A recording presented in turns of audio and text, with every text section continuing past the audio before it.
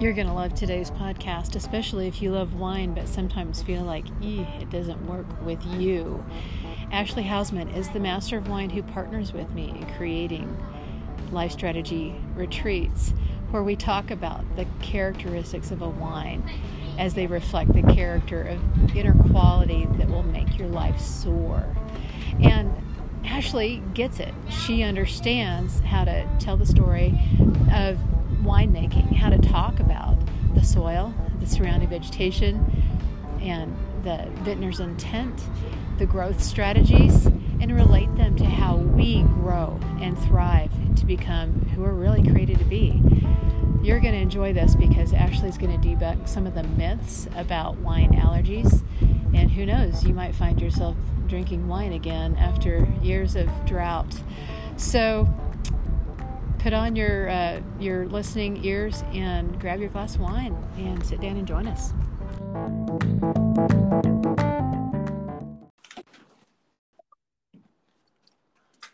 Hey, Ashley. How are you doing? Hello? Yeah, can you hear me? Oh, now I can. Sorry. It was really choppy. I know that was really weird. Oh, well. I'm so glad we finally made this work. I know. Same. Good. Well, I can always chop off the front end. Good. I'll try not to have to edit the middle. That gets messy. Yes. So, any questions before we officially start? I don't think so. Yeah, it's just a conversation. Good. Okay. So, Ashley Hausman, you have been a bright light in my life these past few months because we're planning together something that I've always dreamed of doing, and you're like the perfect person to do this with me. Thanks. I'm excited. It's definitely something that's new for me too. Yeah. Well, and I think that most of the people listening have no idea just how exciting it is for you and I both to talk wine, to talk health and sustainability, and just holistic awareness, the whole package. Absolutely. It's fun to partner with somebody who is a master of wine. It just makes me feel so smart to say that I know somebody who knows that much. And yet to partner in building this retreat with someone who's so willing to take a look at my curriculum and integrate that into the way that you lead a wine tasting. Definitely.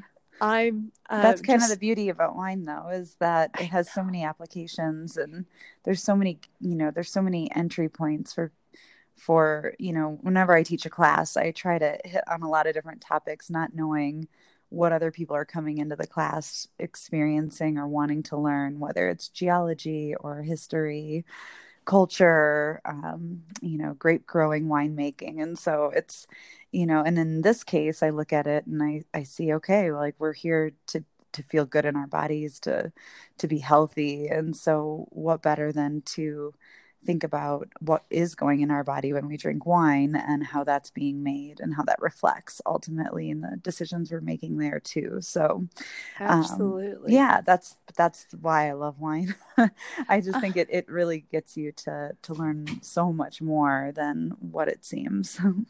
Well, and there's so much beyond what we see in like that new Netflix movie where the guy's trying to lead them through a tasting, and they're like, yeah, I don't care, just pour me another glass. Yeah. And I think you and I see, a much deeper picture, and I'm your cheerleader to try to help educate people on how they can love wine and not fall victim to a lot of the myths about allergies and stuff like that. Absolutely. But let's dial it back though, because we still need to let people know who you are. How did you get into being a master of wine and working in the wine industry? Can you just kind of tell the Ashley story? Yeah. So I liked wine like anybody else, but I wasn't super into it or knew really very little at this point. Back in about 2007, 2008, when I was living in New York City doing my master's in English in American literature at NYU. And yeah, and I started to get this feeling I wasn't, the economy was kind of collapsing. I had everybody and their mother telling me liberal arts was not a safe choice to go into if I did my PhD. I started thinking, well, I had never really thought of myself outside that context. And, I've always come from a place of passion, and literature had always been a passion. So I thought, well, I'm starting to really get into learning about wine a little bit, but as a consumer. And maybe if I work at a store, I'll see if this is something that could turn into a career path. And so I did that part-time while I lived there and just got sucked right in. I mean, it was fascinating. It did open up all those doors of learning that I talked about before. And kind of one thing led to the next. I finished my master's out there, came to Colorado in 2009 and ran a store for a few years called Little's on South Downing down in South Denver. And that gave me a huge opportunity to be tasting all the time. I simultaneously started taking wine classes and certifications. I knew pretty early on that the pinnacle for me was a master of wine. Jancis Robinson is a master of wine in London and has written numerous books, including the Oxford Companion to Wine. And she was sort of my hero. Like, to me, that was it. I admired her. I thought, that seems impossible. Therefore, I want to see what it feels like to try and achieve it. And not even an ego thing or anything. It was literally like, if anything, it's like even going and doing like a fast or something. It's like, I don't think I can do that. And the second you locate a fear, you're like, well, I mean, you didn't try yet. So just try and see what it feels like. And you can always stop. And, so I just kind of kept pecking away at it and finally found myself in the Institute in 2014 and was scared as all get out and thought, I still feel like I don't belong here. What am I doing here? And but I kept putting one foot in front of the other. And then I managed to pass it by 2017 and I was shocked. And so I still to this day can't believe that process is over, because it felt like it was kind of one of those things I started and I didn't even know in my own heart of hearts that I could finish it. I just wanted to try. And so, but in the process learned so much, and my relationship with wine changed so much too. It really went from learning facts and getting a certification and memorizing a lot to really trying to understand them. The MW really forces you to ask so many different questions and to come at a question from about 6 plus, like, just dozens of different angles. So you get a question that seems simple or straightforward, and you realize very quickly that it depends on the size of the winery. It depends on where they are in the world, what climatic factors are they dealing with, what economic factors are they dealing with, and all of a sudden you just have endless amounts of learning and understanding to tackle. And it's a beautiful way to kind of go about it, a more holistic way of learning. I love that. I love that when you lead us in a wine tasting, you take us through a story of the winemaker.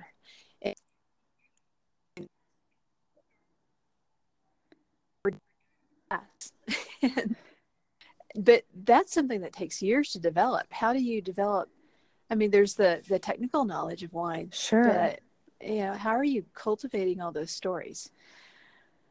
Well, I mean, I come at it from having had a love of literature and from very early on loving stories myself, and there being kind of a point to it all.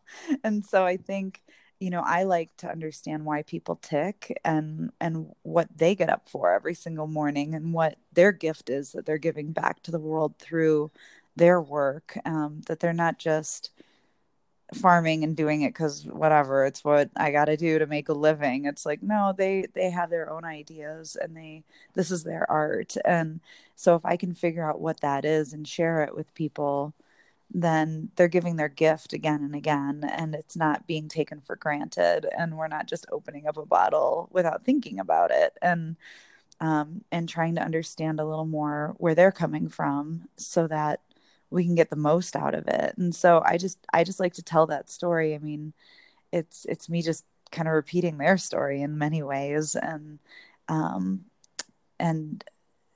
so many of the people that I choose for these tastings, have such compelling stories and intimate stories. So it makes my job pretty easy.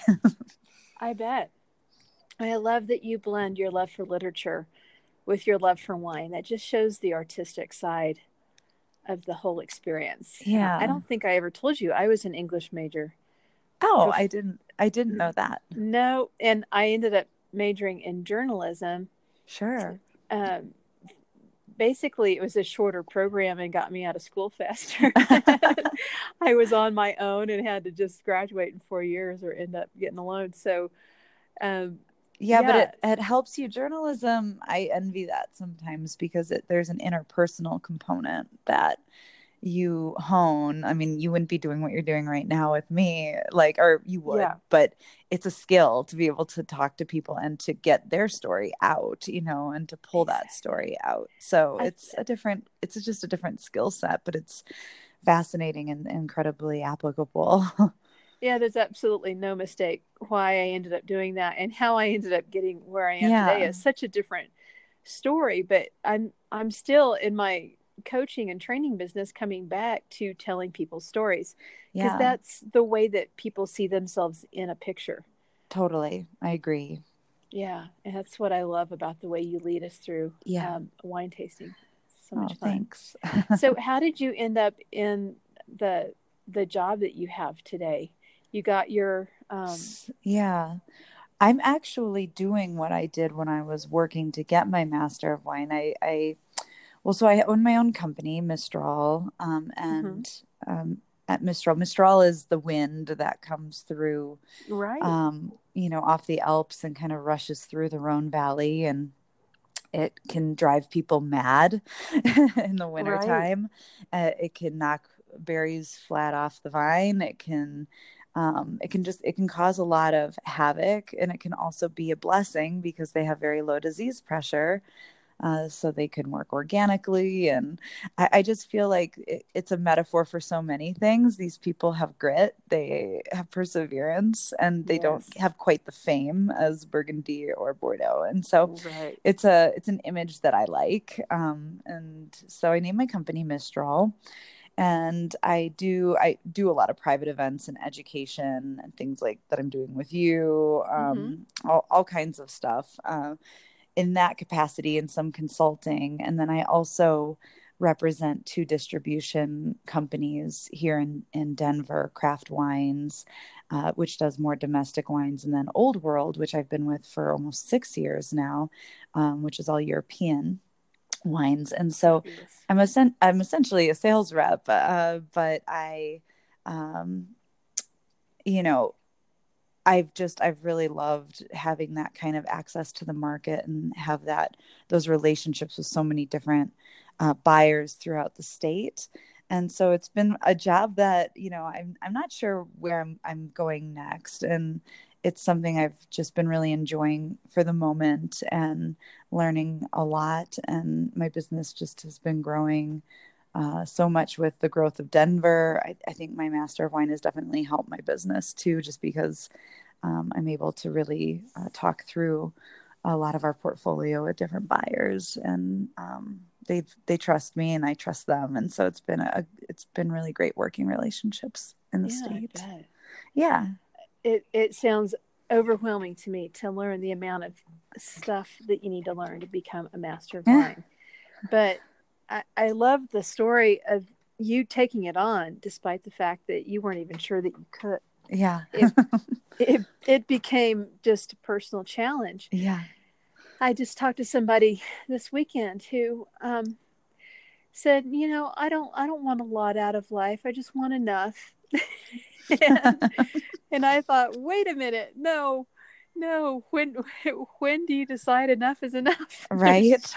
Every time you accomplish something, you raise the bar. And there's something kind of beautiful in that too. There's times where I wish I could say that because it just seems very, at the end of the day, I feel like life is about simple pleasures, and it is about just taking in, you don't need more and more and more. And whether that means, who knows what more means, it can be physical, it can be mental, emotional.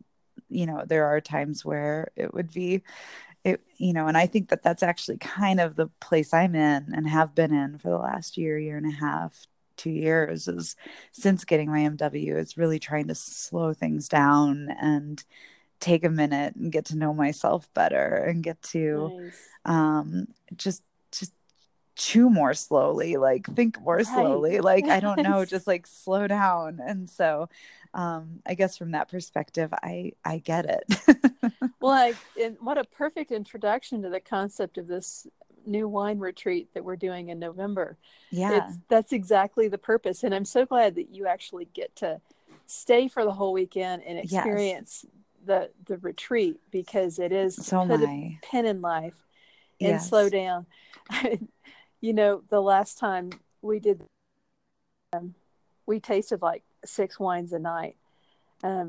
We realized, well, this doesn't quite work in the concept of a health retreat. So absolutely. Explain a little bit of your vision for how we teach wine and boundary management and health, keeping your health in mind at the same time. Definitely. I think we'll probably shorten it to a few wines because we can learn a ton from a few wines, and we'll go a little deeper with those wines as opposed to glossing over, trying to rush through them because we have too many to get through. We'll shorten that up. And I think what I'd like is to share the story, because I always find that to be so crucial for us to understand what that winemaker was feeling or thinking and what the inspiration was. But then also, I want to pick wines that really reflect a lot of different topics, whether it's, benefits of red wine, antioxidants, some neurological studies that have been brought out about various styles of wines that we'll talk about, certain grapes that have more antioxidant properties than others, certain wines that, obviously I really want to get into, probably even more than specific health issues, because there is so much kind of inconclusive data out there. One thing we can talk about is how grapes are being farmed and what is going on in the cellar, and why that matters. And so really getting into the definitions of organic and biodynamic and other kinds of practices, and worker conditions, and sustainability factors like that matter, and strives towards traditional farming practices, permaculture, like all these things that are lots of big concepts to unpack, which won't take a long time, but I want to bring awareness to all these little things. Like I was saying this the other night in a tasting I did, and choosing a bottle of wine it's a personal and a political act. And I think the more the more you can be making good choices for yourself and the environment and for communities. And that's really kind of where I'm going with my own appreciation with wine, and kind of like the message I really want to deliver to people. So important. You said 2 things to me. One of them was chewing more slowly when we're talking about the reason for slowing down, but making conscious choices about the wines that we support. It's about something bigger than what's the best tasting wine I can get under $15. Absolutely. There's so much more involved there. And I would much rather I'm new in my understanding of this, but there's an element of energy that goes into preparing food or preparing wine. And I just remember hearing, if it's prepared with intention and love, it's gonna taste better and be better for you. Yeah, I mean, that reminds me of the champagne that we shared at your last retreat, right? By Benoît Marguet, and he has that Shaman that we tasted, and that's precisely what he believes in. And he's he tries to put really good energy into the winemaking and plays good music and makes sure everybody's in a good mood. And if they're not, he tells them to go take a walk in the vineyard. And he Exactly. believes in all of that, and that Yeah, all that don't winds up be in the around my bottle. wine with Yeah, your negative exact. attitude. Yeah, get that out. And I just think that, it's not to be taken lightly. I mean, it is, Yeah, there's something to it. it's so true. And there's even an old proverb that many of us have read about better a dry morsel in, quiet house than a house full of feasting with strife. Yes, That exactly. strife goes into the energy that goes into your food. Yep. And it does more, it affects more than just your digestion. But it's amazing how it even affects your digestion. Yes. So I feel like I have so much to learn from you. Very much. Yeah, Yeah. no. And kind of going with chewing slowly and back to your other question. I mean, we're going to learn how to really taste and appreciate and use our senses. And I think that Mm-hmm. that is an important skill to develop, because you can take that with you anywhere, and it helps you slow down. Well, and it is a form of meditation. It is. I found that taking my time, even when I'm preparing my coffee in the morning, Mm-hmm. taking the time to be thoughtful and almost meditative. I have this coffee French press process where I let it steep for a minute and then I let it steep for 3 minutes. And there's a way too complicated process that only coffee snobs use. But for me, it has turned into an act of meditation. I'm slowing myself down and not Yeah. going for the fastest method. Yeah. And that's why in the retreat, one thing that I learned is that we didn't even talk about mindfulness around food until Saturday. So this time we're going to talk about that mindfulness starting with the very first wine tasting. Yeah, that sounds great. And I think we're it's going to important. kind of employ a mindful approach to our food with every meal, with Yeah. every snack. And we're going to go from the full size desserts we had last time to bite sized desserts Yeah. that we're going to really relish. Yes, that sounds great. And Yeah, yeah, I think those are really good tweaks. good, good. What is your dream with Mistral Wine? What is the most ideal place where Mm. you can conduct a wine tasting? Okay, so is the question where I want to go with the company, or kind of Yeah. what I like to do when I'm giving a tasting and where? Oh, good point. Okay, yes, where you want to go with the company, and just so that our listeners can figure out whether there's any way that they might like to connect with your company, Sure. who really benefits the most Yeah. from the services you offer. No, okay, got it. So I think with Mistral, I mean, I might go on to start other businesses with different names. I think Mistral will always be first and foremost just sort of an education and consulting business. This is where I'll run a lot of my educational events out of. And you can easily find me online at my web address, which is www.mistralwine.com, and that's Mistral, Mistral wine. Which is also linked on my retreat page, Oh, so perfect. they can find Yes. it that way too. Yeah. And but honestly, I think the people who benefit most are people I get to know over the course of time. I mean, everybody really enjoys having a wine tasting in their home with their friends. And I really enjoy going in people's homes and seeing who their friends and family are. I get a lot of enjoyment out of that. I also really love when there's repetitive tastings, whether it's with a neighborhood, which I've done several times for different neighbors that like I'll chip in and they want these educational classes, or like this last weekend I was up at the Center for the Arts in Evergreen, and we've done so many over the years, and I usually do about 4 or 5 a year for them, and Liv Sotheby's underwrites it, and it's just it's amazing to see the same faces over and over again, and to really get to know them over the years, and to get to know what it is they like, what I mean, we kind of start to play off of each other, and they are less afraid to ask questions. And honestly, those are my favorite settings. It can be anywhere in the world, but it's really just with people who are comfortable with each other and are comfortable being curious and asking questions. So I love that you said any place in the world, because we're talking about going some places in the world. Right. And it's so fun that you are connected in so many different regions.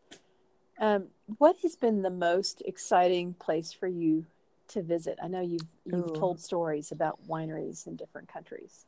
That's a good question. I think probably one of my favorite places to visit was northwest Spain, in the area of Galicia. And I went through places like Rías Baixas, where they make Albarino, Valdeorras, where they make Godello, Ribera Sacra, Bierzo, where you see Mencia reds. And it's an area that just you really do feel the history going back a couple thousand years. And that's kind of what's funny about everybody that you go to visit, is they start their story not with their family, but so back in, such and such BC. And it's like every winery does this, and it's like they're very linked to their heritage. And it kind of it just has an old soul, and there's so many beautiful vistas. There's lots of different microclimates. So you can be by the ocean, you can be kind of in lush rolling hills, you can be in pretty arid, semi-arid areas as well. Really steep hills up in Ribera Sacra that are just steeply terraced and beautiful. Vineyards there. I mean, it's just, it's a feast for the eyes, and it's something that I've never it's not like any region I've ever been to. Oh, that's amazing. Yeah. So I really like, and I like there's a lot of creativity there right now, and there's a lot of inspired young winemakers that are really bringing it to life and getting it out there. So there's more available out in the market now too. How fun. Yeah. Think about the fact, just like we have a bunch of craft brewers here in our part of the state. It's neat to think of winemakers taking it to the next level. Yeah. A lot of times, at least the people that I know who make their own wine, some of it's good, some of it's not so good, and it's interesting to see how people develop that craft. Yeah, definitely. Neat. Well, I can never get enough talking wine with you, and we'll be doing lots of it at the retreat. Yeah, definitely, and possibly some other events leading up to the retreat as they fit into our schedule. But just grateful to have you as a partner in this. It's so definitely. Much fun. Well, thanks for having me. Yeah, I will definitely make sure everyone can get the connection to your website, and I'll send you the podcast so you can send it out to all your people too and share it. Awesome. Well, thanks so much. Yeah, thanks for your time today, Ashley. I hope you have a great day. All right. Thanks. You too. Bye. Bye.